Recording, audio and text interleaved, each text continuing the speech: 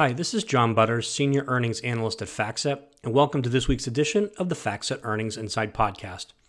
The FactSet Earnings Insight Podcast is based on content published in the FactSet Earnings Insight Report, which provides commentary and analysis on corporate earnings for the S&P 500 and is available each week on the FactSet website at www.factset.com. We'll start this week's podcast with an update of the key metrics for the fourth quarter earnings season for the S&P 500, as we're now in the middle of the peak weeks of the earnings season. We'll then discuss our topic for the week, which is profit margins for the index. After reporting a substantial sequential improvement in the net profit margin last quarter, is the net profit margin for the S&P 500 continuing to rise in the fourth quarter? But first, let's provide an update for the fourth quarter earnings season for the index. At this early stage of the earnings season, more S&P 500 companies are beating EPS estimates than average and beating estimates by a wider margin than average. As a result, the index is reporting higher earnings for the fourth quarter today relative to the end of last week and relative to the end of the quarter. Despite the increase in earnings, the index is still reporting a year-over-year decline in earnings at this point in time. However, if earnings continue to surpass estimates at current levels, it is likely the index will report year-over-year earnings growth for the quarter once all the companies have reported. Overall, 13% of the companies in the S&P 500 have reported actual results for the fourth quarter to date. Of these companies, 86% have reported actual earnings above estimates, which is above the 5-year average of 74%. If 86% is the final percentage for the quarter, it will mark the highest percentage of S&P 500 companies reporting a positive earnings surprise since FactSet began tracking this metric in 2008. In aggregate, companies are reporting earnings that are 22.4% above the estimates, which is also above the 5-year average of 6.3%. If 22.4% is the final percentage for the quarter, it will mark the second largest earnings surprise reported by the index since FactSet began tracking this metric in 2008.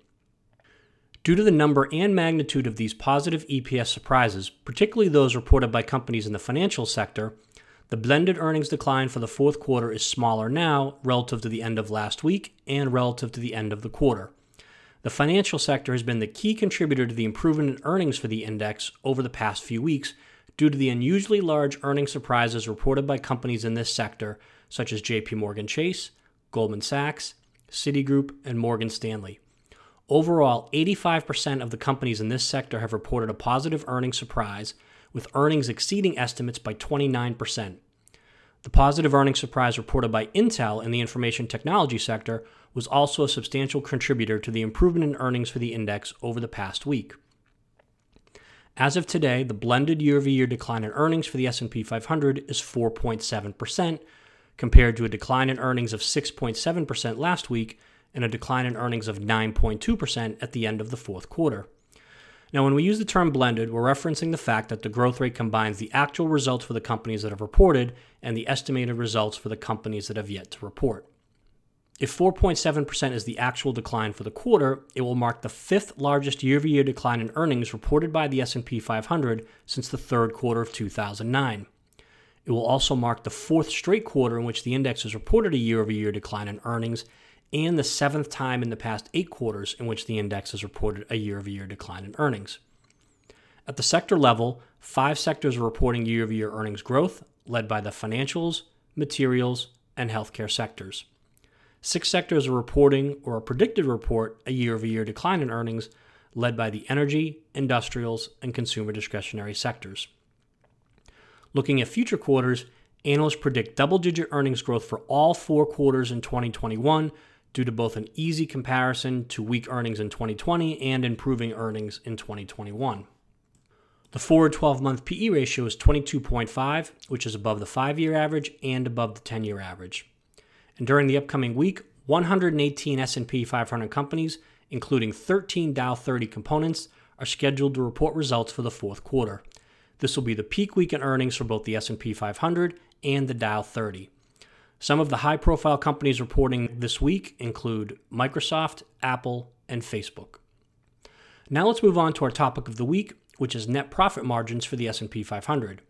As we noted earlier in the podcast, the S&P 500 is reporting a year-over-year decline in earnings of 4.7%. However, the index is reporting year-over-year growth in revenues of 0.7%. Given the dichotomy between the growth in earnings and the growth in revenues, what is the S&P 500 reporting for a net profit margin for the fourth quarter? Well, the blended net profit margin for the S&P 500 for the fourth quarter is 10.3%. And again, the term blended references that the profit margin combines actual results for companies that have reported and estimated results for companies that have yet to report. This 10.3% net profit margin is below the 5-year average of 10.5% and below the year-ago net profit margin of 10.9%. However, if 10.3% is the actual net profit margin for the quarter, it will mark the first time the index has reported a net profit margin above 10% for 2 consecutive quarters since the third quarter of 2019 and the fourth quarter of 2019.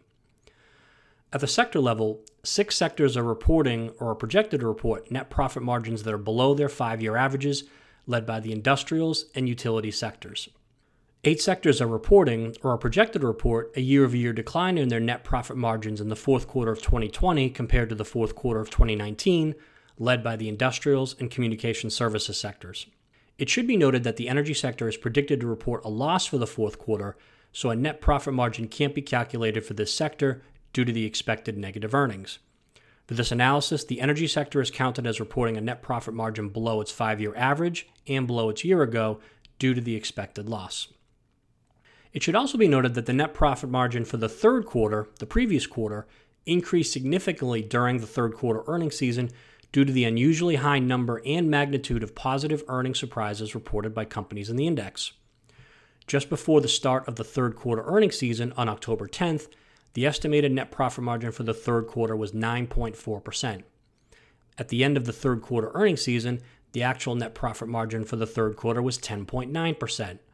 If companies in the index repeat the strong performance of the third quarter relative to earnings estimates in the fourth quarter, the net profit margin for the fourth quarter could see a similar increase.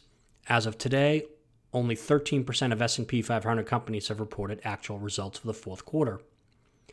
Analysts also believe net profit margins will continue to be 10% or higher going forward.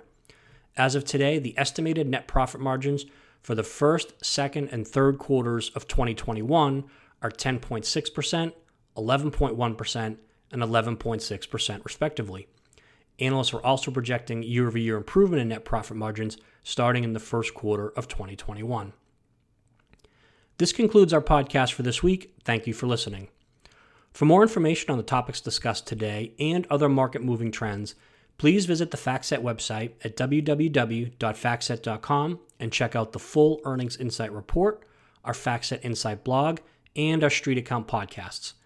And of course, stay tuned for next week's edition of the FactSet Earnings Insight Podcast.